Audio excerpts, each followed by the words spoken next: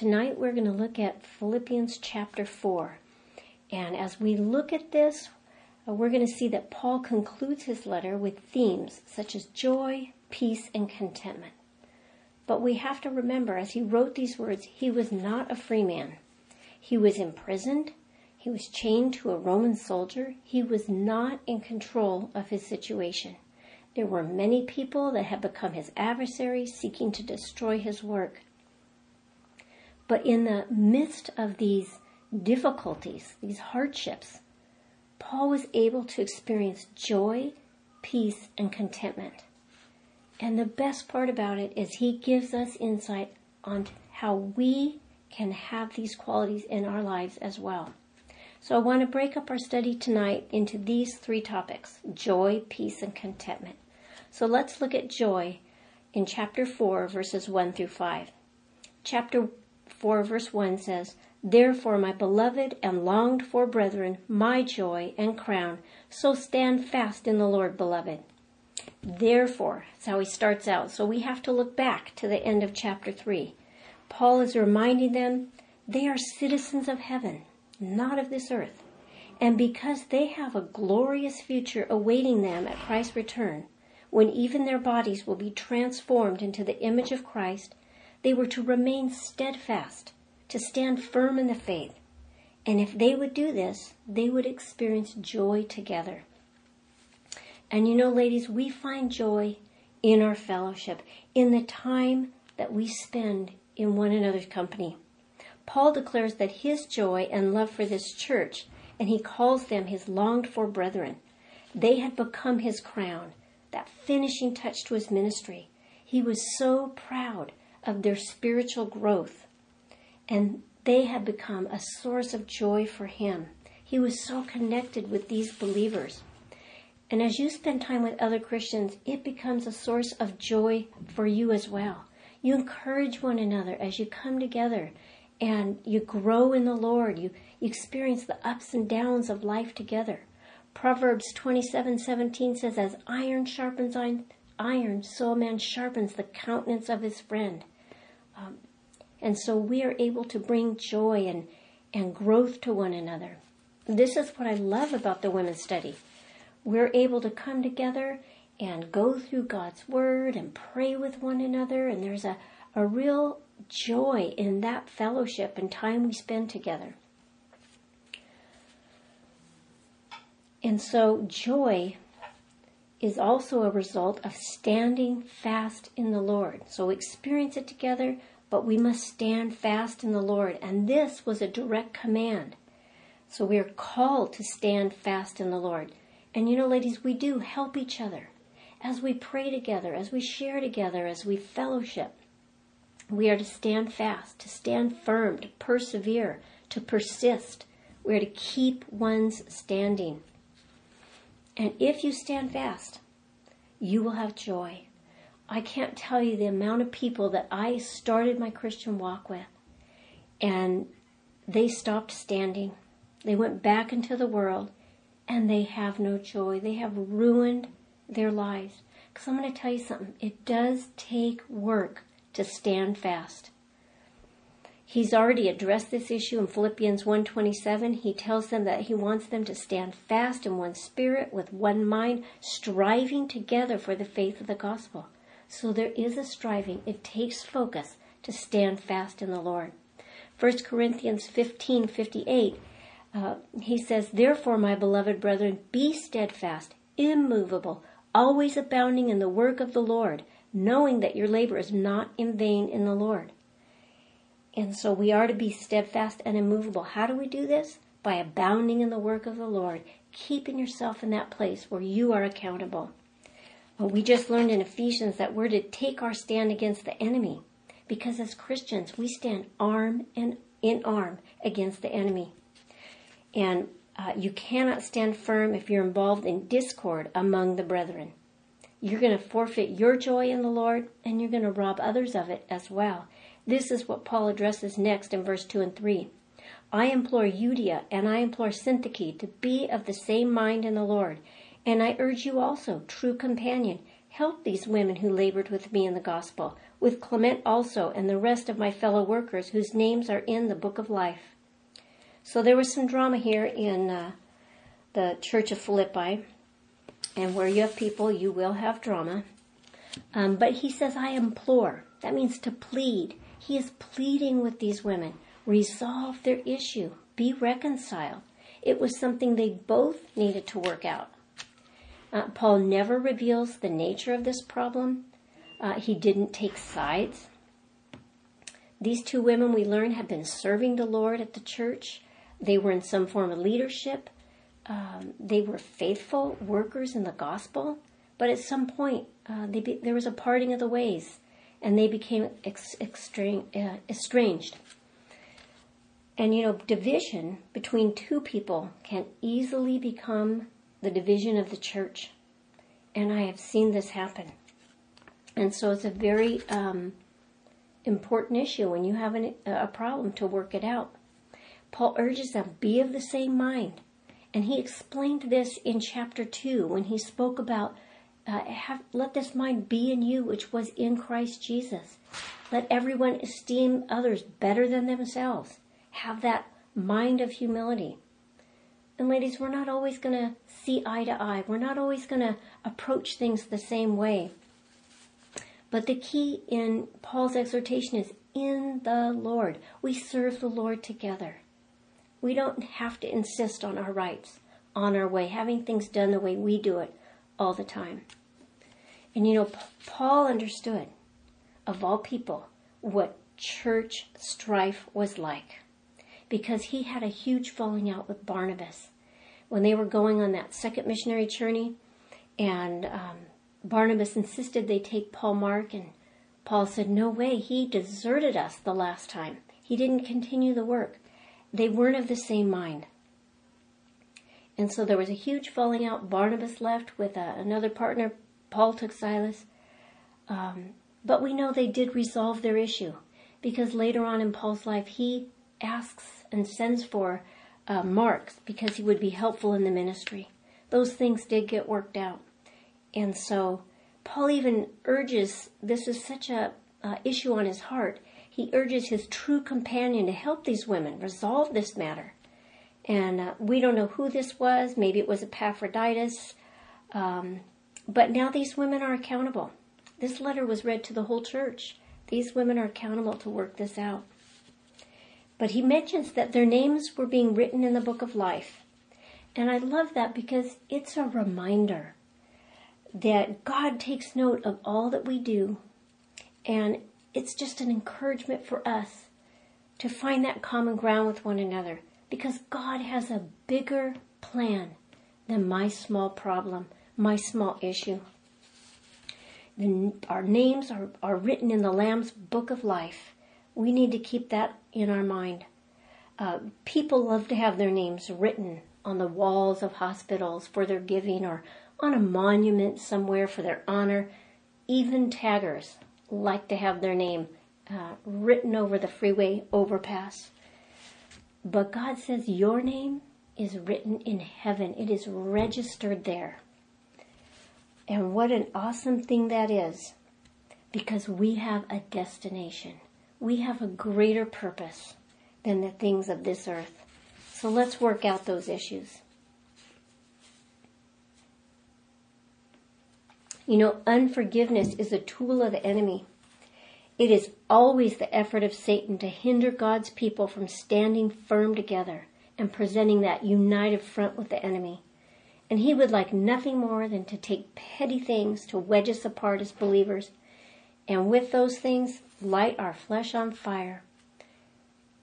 And Peter says in 1 Peter 5:8, be sober, be vigilant, because your adversary, the devil, walks about like a roaring lion, seeking whom he may devour. And Ephesians 4:26 and 27 tells us, be angry and do not sin. Do not let the sun go down on your wrath, nor give place to the devil. So when we allow issues to linger, we don't resolve them. We are giving the enemy a foothold. So tonight, if you're here and you have an issue with someone, I urge you to get it resolved. Do not let Satan have that foothold. Psalms 133:1 says, "Behold, how good, how pleasant it is for brethren to dwell together in unity. This is what pleases the heart of God."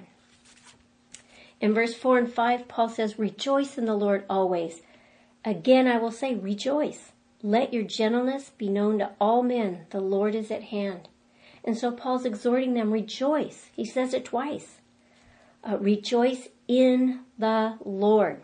And he says, always. This includes the good times and the bad times. There are always reasons we can rejoice in the Lord. You can't always rejoice in your circumstances, except to remember that God can work them out for your good. You don't rejoice because you broke your leg, but you do rejoice that God is with you. God will help you. God will heal you, and you can look to Him. So I can rejoice and know that my God can do abundantly above whatever I ask or think, even when my circumstances are difficult and my resources are few. My God is with me. My God is for me. I know that. I can rejoice in God. I think about Joseph. He was able to rejoice at the end of his life when his brothers had come to him and he told them, what you meant for evil, God used for good. If you recall, his brothers stripped him of that one precious garment his father gave him. They sent him off and sold him into slavery, and he ended up on the auction block in Egypt with nothing, completely stripped of his dignity, his security, his love of his family, his future. Everything was gone. And yet he was able to rejoice in his God because God used these things in a good way in his life. And God will do the same for us. I remember when my mom went home to be with the Lord, I was 24 years old. It was such a huge loss for me. But I was able to rejoice in the Lord because she was with Him. And God kept me. In Psalm 16:11, He gave me this scripture. You will show me the path of life. In your presence is fullness of joy. At your right hand are pleasures forevermore. In Him, in His presence, fullness of joy. Pleasures forevermore. I can't find joy in my circumstances, but I can find joy in my God. And if you're here tonight and you are lacking joy, I encourage you, go into the presence of God. Recount to Him the reasons He has brought joy into your life, and you will walk away changed. Nehemiah tells us in Nehemiah 8:10, when the people were so sad because they had realized they had not kept God's word, and they were in sorrow. And Nehemiah tells them, do not sorrow, for the joy of the Lord is your strength. God, ladies, is the source of your joy, and the joy of the Lord is your strength.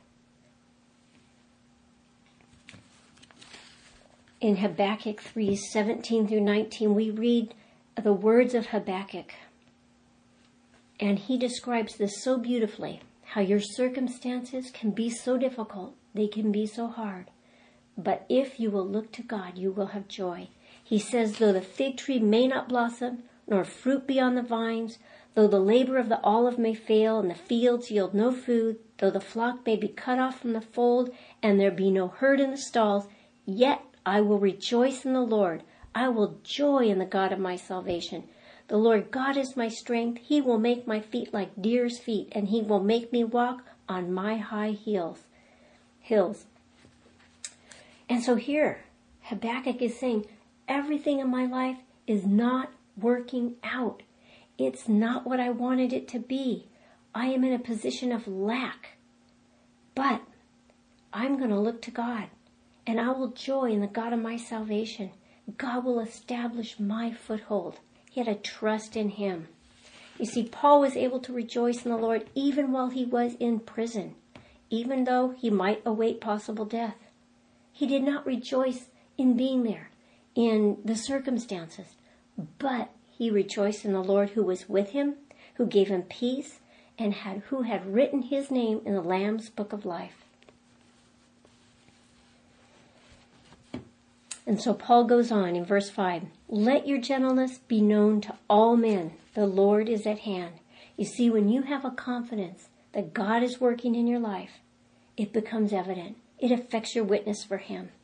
And so he says, let that gentleness that God places in your life be known to all. That gentleness means moderation or sweet reasonableness, yielding, to be gentle or kind.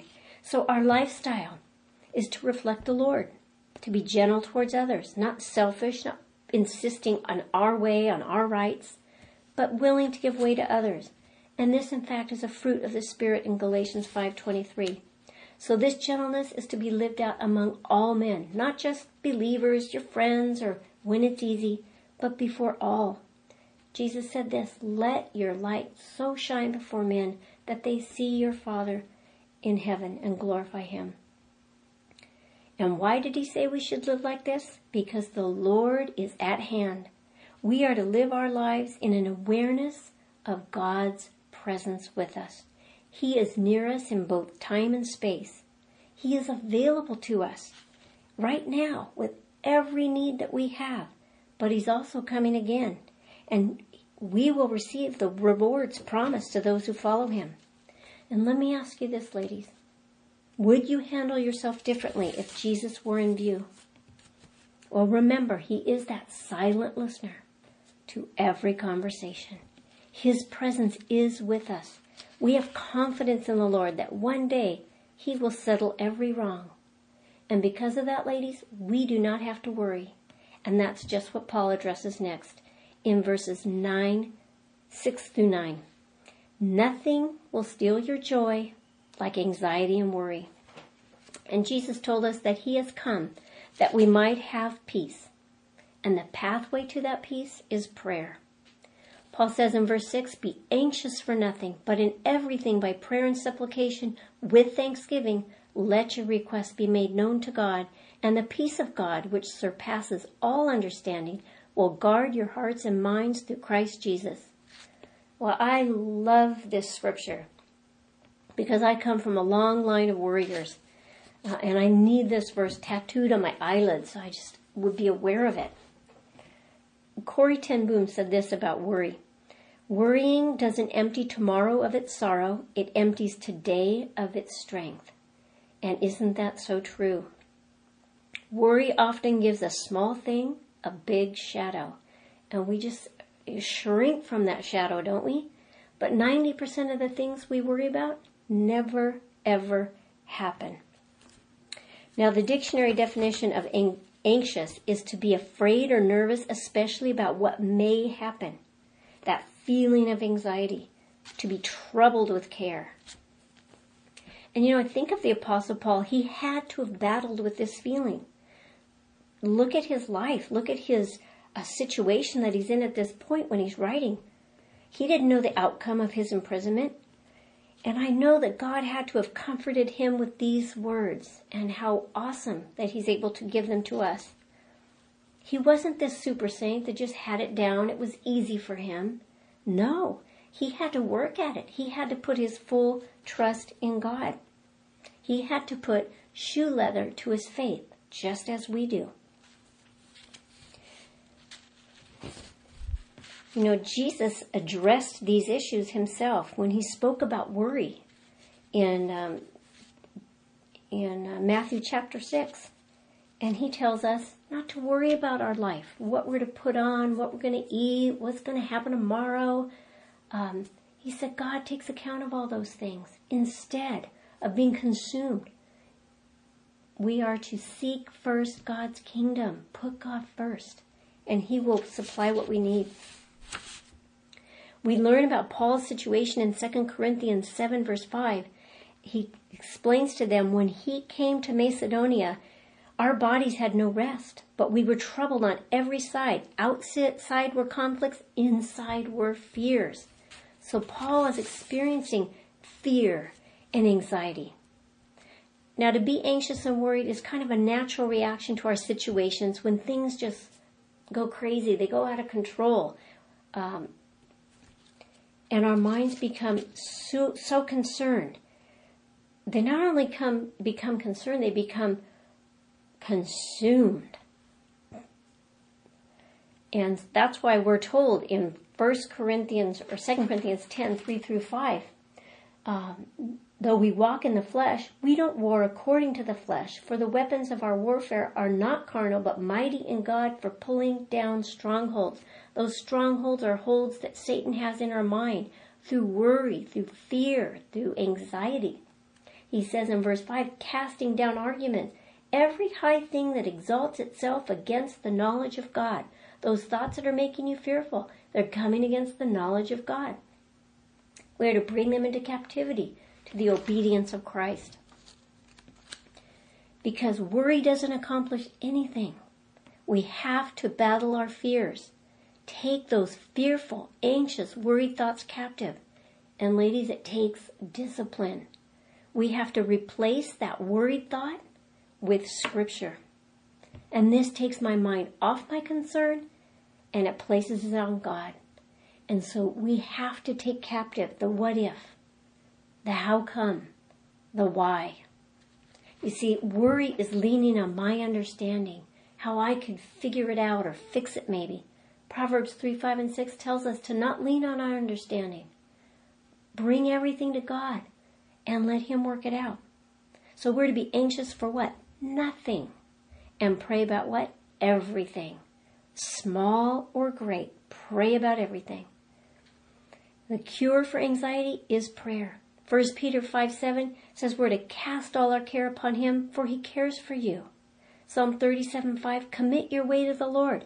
Trust also in Him. He shall bring it to pass. Psalm 55:22 says, cast your burden on the Lord, and He shall what? Sustain you. He shall never permit the righteous to be moved. We are to seek first His kingdom. Trust in God. Instead of being anxious, we are to pray. Luke 18:1, Jesus said, men ought always to pray and not lose heart. Ladies, we lose heart because we don't pray. We must recognize our thoughts, bring them captive. You know, sometimes I pray, Lord, help me to be aware of my thoughts, because there are those certain thought patterns. Once we start with that thought, it takes us so far down the road we don't know how to get back. So if I nip it in the bud, if I bring it to God, if I turn to the Scriptures, find a Scripture that deals with that issue, memorize it, carry it around with you on a 3x5 card, in your phone, whatever you got to do to keep the Word of God as your focus. Prayer is that place we quiet our soul before God.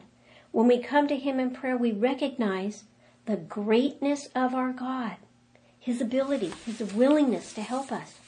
I think about David when he went up against Goliath. He did not focus on the size of Goliath, on his fierceness, on his resources. He focused on the size of his God. My God has been able to help me against a lion, a bear. He will help me against this uncircumcised heathen. And ladies, when you come up against Goliath, you have to keep the size of your God in perspective. I'll never forget when I had a medical condition, and it caused me to experience many symptoms that were neurological, like my eyes would feel like they're going to burst. I'd get really dizzy, feel like I'm going to pass out. My lips would go numb, and I would start thinking about how I felt, and oh my goodness, I'm pretty sure I have a brain tumor, and you know, next thing you know, you're planning your funeral. And isn't this what we do? And you know, come to find out, took quite a few doctor visits, but I had a pinched nerve. I didn't have brain tumor. I didn't need to plan my funeral. But that's what we do. That's what we do. And we need to go to God in prayer and not look at the size of our problem, but the size of our God. Prayer links the praying sinner with the omnipotent God. And so Paul tells us to bring our supplications, those specific needs, before Him. When we ask God to meet a need, to help us with a specific issue. So pray specifically.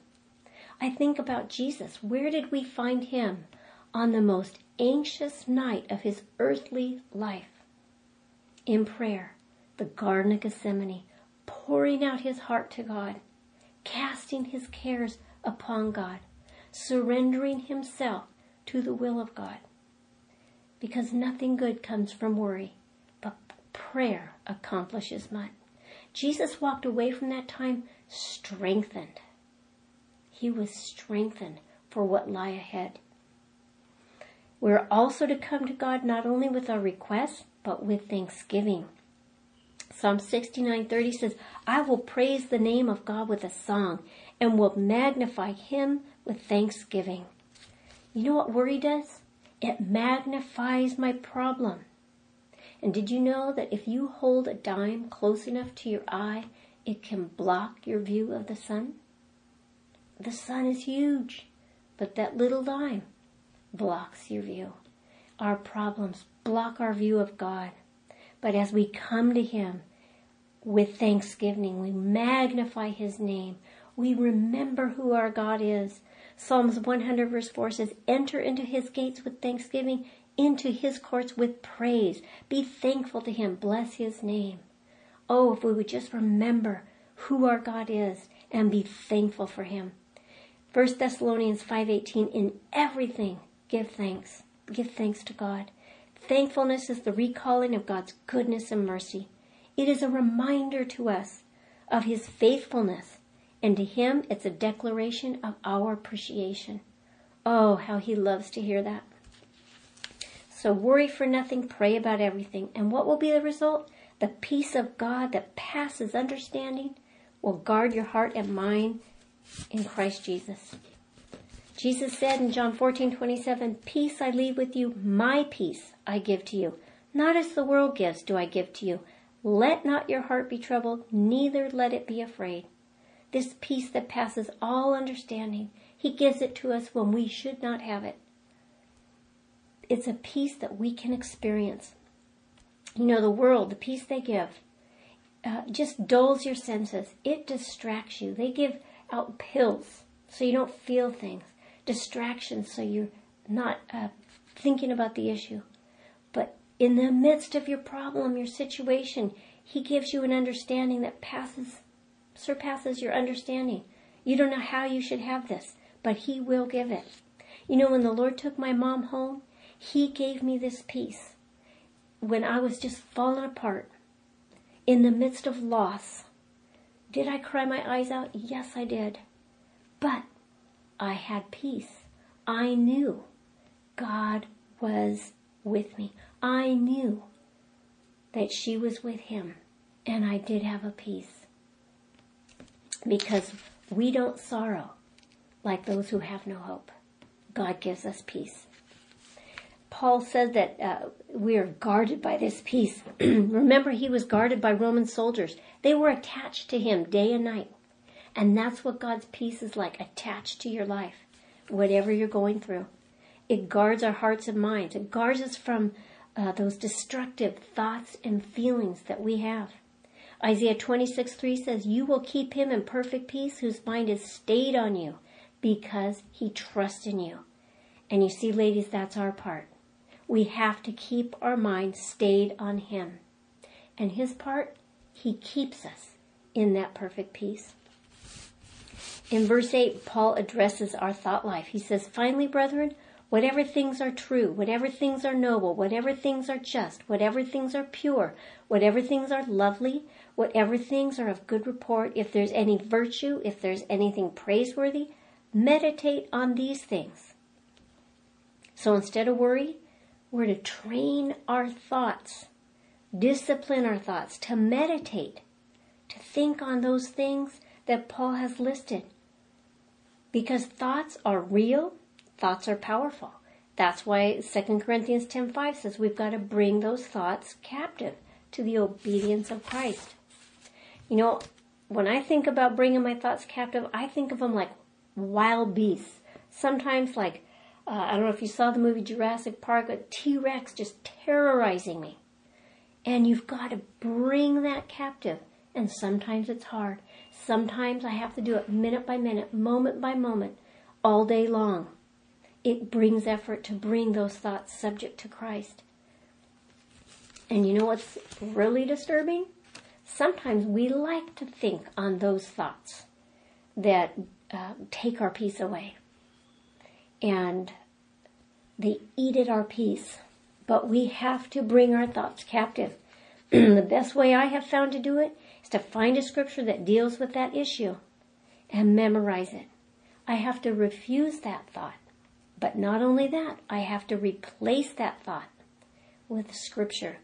And I love this list that Paul gives us because it's a real good list for us to filter our thought life through. He says to think on whatsoever things are true.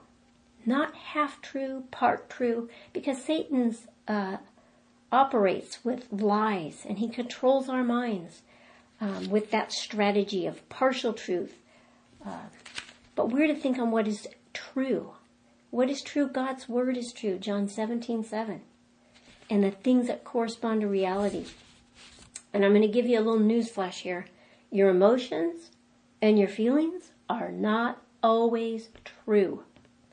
And so they feel strong. Sometimes they're founded on half-truth, incorrect information, experiences from our past. But they can't be trusted. We're not to lean on our understanding. He who trusts in his own heart is a fool, Scripture says. But we're to think on things that are noble and just. And this refers to what is honest, worthy of respect, what is right. Thoughts that are fair to all parties involved. Whatsoever is pure, lovely, of good report, refers to what is chaste and modest, things that are beautiful, acceptable, pleasing. A good report, things that are worth talking about. If they're not worth talking about, they're not worth thinking about. As believers, we're to keep our thoughts on what is good. Steer them away from what is corrupt, the corruption of the world, the corruption of our flesh. Virtue and praiseworthy are those thoughts that cause us to want to do better, to think of others in the best light. 1 Corinthians 13 talks about love. Love thinks no evil. Wow. If we sift our mind and our thoughts through this checklist, we might not have that much to think about, right? Our minds could be a little empty. But this is the thought, the checklist Paul's given us. And Paul was a doer of these things because he was able to be an example. In verse 9 he says, the things which you learned and received and heard and saw in me, these do, and the God of peace will be with you. So I love how Paul was this example and how his witness for his life went out. You know, if you order your thoughts to be right, then your actions will also be right. What you think about will determine what you do. And Paul was an example of this. He was an example to them as he taught them. They had received his teaching. So we must not only learn God's truth, but we receive it in our lives as we obey it. And then we are truly transformed. This is what Paul had experienced. He'd become that example to them. They had heard his words. They had seen the godly lifestyle that he portrayed. And I'm going to tell you what, ladies, you are an example to someone. There are people, whether it's your children, your co-workers, your family, your friends, they are watching your life. And we must live out the principles of God's Word. What did the people in your life learn? What did they receive from you? What do they hear? What do they see in your life? Remember, Jesus said, let your light so shine that God would be glorified. We're to let the peace of God rule in our heart. The last point we're going to talk about is that of contentment in verses 10 through 23. In verse 10 through 13, Paul says, but I rejoiced in the Lord greatly that now at last your care for me has flourished again, though you surely did care, but you lacked opportunity. Not that I speak in regard to need, for I have learned in whatever state I am to be content. I know how to be abased, I know how to abound. Everywhere and in all things I've learned both to be full and to be hungry, both to abound and to suffer need. I can do all things through Christ who strengthens me. So here, Paul tells them, first of all, one of the main reasons that he wrote this letter. It was a thank you note to the Philippians because they had sent a gift with Epaphroditus and delivered it to Paul. and he is thanking them for that. He is rejoicing. This financial gift was an expression to him of God's love and care and concern. God had used the Philippian church. And you never know as you give, and God has prompted you, what it will mean for the receiver. And this wasn't the first time that they had given to Paul. Whenever the opportunity arose, they were more than willing to give. And I think about the gifts that you ladies put together for Elam Ministries to minister to the women of Iran as they went to their conference, and how blessed Christina was to see everything that you had done. And it blesses God's heart as well. In these verses, Paul reveals the secret of contentment. And you want to know what it is? It is learned. It is a learned behavior. The word learned means by experience. And so that means Paul went through many experiences that taught him to be content. He says that he had learned to draw upon the strength of Christ when he had need. And that's what is expressed in verse 13. I can do all things through Christ who strengthens me. Whether it is in time of plenty or time of poverty. Whether my circumstances are going the way I want them to or they're not. Whether I am full or I'm empty. I can rely on Christ. He is the one that produces contentment in my heart. Paul said instead of being a victim of his circumstances, he was a victor over them. And so contentment must be learned from God. Contentment is not complacency, nor is it a false sense of peace. It is being satisfied with what God allows in your life. When you are content, God is enough. You are complete in Him, Colossians 2:10 tells us. It's not about being this super Christian where you finally get to this place where everything's okay. But it's about wherever you're at, drawing upon the strength of God and trusting Him to meet your need. 1 Timothy 6:6-8 says, Now godliness with contentment is great gain. We brought nothing into the world. It's certain we can carry nothing out. And having food and clothing, with these we will be content. We're to be content with the things God gives us. The commentator Clark said this, For I have learned, I am so satisfied with the wise provisions and goodness of God that I know whatever He determines is the best, and therefore I am perfectly contented that He should govern the world in the way which seems best to His godly wisdom. How true is the proverb, a contented mind is a continual feast. What do we get by murmuring and complaining? And yet, isn't that where we find ourselves many, many times? When the circumstances of my life don't fall into a favorable situation for me? Hebrews 13:5-6 says, Let your conduct be without covetousness. Be content with such things as you have. For He Himself has said, I will never leave you nor forsake you. So we may boldly say, The Lord is my helper. I will not fear. What can man do to me? And Paul tells us the scope of his contentment. Everywhere and in all things. Every area of his life was surrendered to God. He was content when things went his way, when things were going good. And when they weren't, he trusted in the strength of Christ. I can do all things through Christ who strengthens me. He didn't focus his attention on what he did not have, but on his God. And when he was needy, he learned to be content with God's provision and God's presence. In 2 Corinthians 12:7-10, we read about Paul's thorn in the flesh. And God taught him that he could be strengthened by God in time of need. He has this thorn in the flesh, and it was keeping him, he felt, from being able to minister the way he wanted and to do the work the way he wanted to. So he prays 3 times, Oh God, take this away from me. And in verse 9 of 2 Corinthians 12, This is God's reply to him. My grace is sufficient for you, for my strength is made perfect in weakness.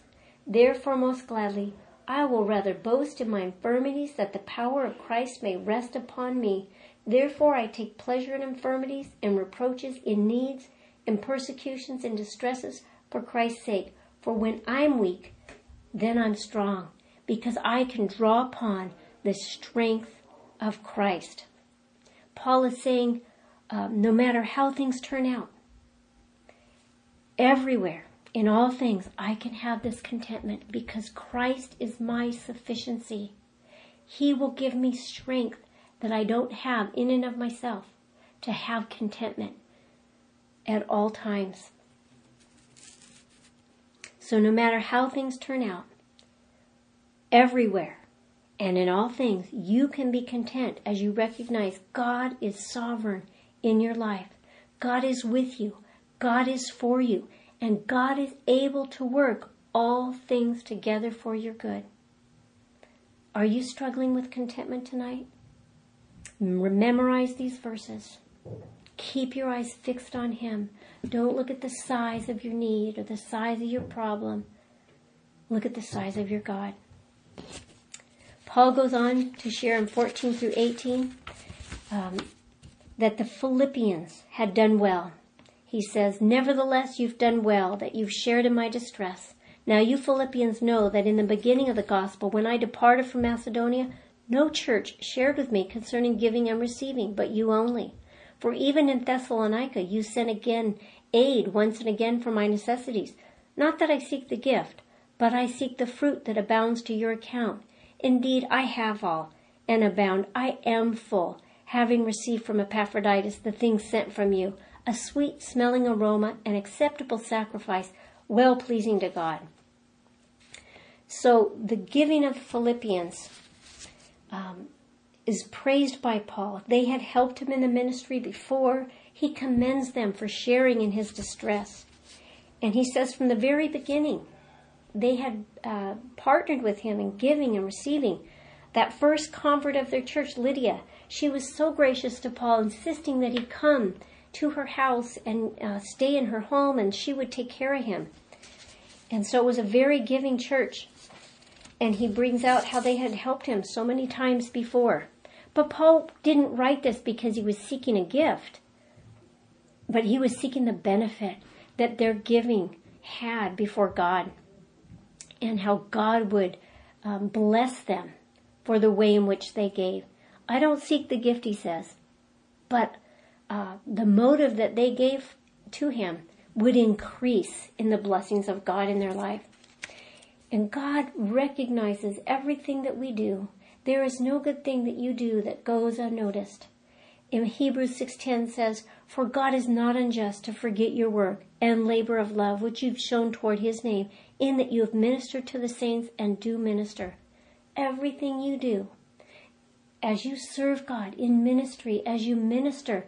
I know some of you go out there and you make meals for ladies who've just had a baby or have been through surgery, and you are giving. It is a work, a labor of love. Maybe you help the needy, the poor, and God takes note. He will not forget that work. In Hebrews 13:6, there's the admonition, do not forget to do good and to share, for with such sacrifices God is well pleased. Sometimes it is that sacrifice, but God takes notice of it. And those sacrifices are like that sweet smelling aroma before God. Acts 20:35, he says, I have shown you in every way by laboring like this that you must support the weak. And remember the words of the Lord Jesus, that He said, it is more blessed to give than to receive. And so Paul has described their gift as a plant that flourishes. It is fruit. It is an acceptable sacrifice. And as we give to the work of God, to the people of God, to the ministry, God takes note and God repays with blessings more than we can take in. In verse 19 through 23, Paul closes the letter with, and my God shall supply all your need according to his riches and glory by Christ Jesus. Now to our God and Father be glory forever and ever. Amen. Greet every saint in Christ Jesus. The brethren who are with me greet you. All the saints greet you, but especially those who are of Caesar's household. The grace of our Lord Jesus Christ be with you all. Amen. And so Paul closes with, they had supplied a particular need of Paul's, but he says God will supply all your need. Maybe not all your wants, but he definitely will supply all of our needs. You know, sometimes we want things. We think they're needs, but God begs to differ with us. And God does not grant things that are just wants. He grants our needs. The things we truly need, he will supply. Paul was saying, I cannot repay this gift, but he is confident that his God would repay them over and above. Because our God is rich, and he gives according to his riches and glory. God has an unending supply. 2 Corinthians 9:8 says, God is able to make all grace abound toward you, that you, always having all sufficiency in all things, may have an abundance for every good work. God is going to supply the needs that you have in order to do the work that he's called you to do. Whether that abundance manifests itself in energy, resources, spiritual gifts, material, whatever it is, God will supply that need.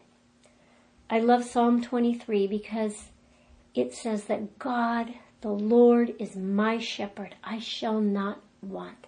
God will supply. And it goes on to list out all the ways in which God supplies the needs that we have. We shall not want because God is our shepherd. He is leading us. He is meeting our need. He is providing for us. He is protecting us. He is granting us the peace that passes understanding. Psalm 84:11 says, the Lord God is a sun and a shield. The Lord will give grace and glory. No good thing will he withhold from those who walk uprightly. So whatever your need is tonight, he will not withhold whatever is good in your life. Paul concluded this letter with a doxology, just praising God. And he greets the saints and he commends them to the grace of God. And Paul makes mention of the saints in Caesar's household because these saints were the fruit of Paul's imprisonment. Yes, Paul's difficult hardship, the situation he was living in that was not to his liking. It was hard for him, yet it produced this fruit. Saints, people were born again in the household of Caesar. Maybe these people would never have heard the gospel, never responded, had it not been for Paul being in that prison at that time. And you don't know what God is doing in your life through your difficulty, through your hardship, the opportunities that God has to use you. Because our difficulties, our trials, our hardship are God's opportunities to use us. Never forget that. You might be in the most undesired position or place in your life, but that place is an opportunity for God to use your life for his kingdom and glory. You see, Jesus came that we might have life and have it more abundantly. And that abundance includes joy, peace, and contentment. Let's pray. Father, we thank you tonight that you give us joy, peace, and contentment. Not just when our life is going the way we want, but when it goes the way we don't want and it's difficult, we can experience the joy in the Lord. We can have the peace that passes understanding. And we can be content knowing that you have provided everything that we need. Our strength is in you. We thank you and praise you and ask this, Father, in Jesus' name. Amen.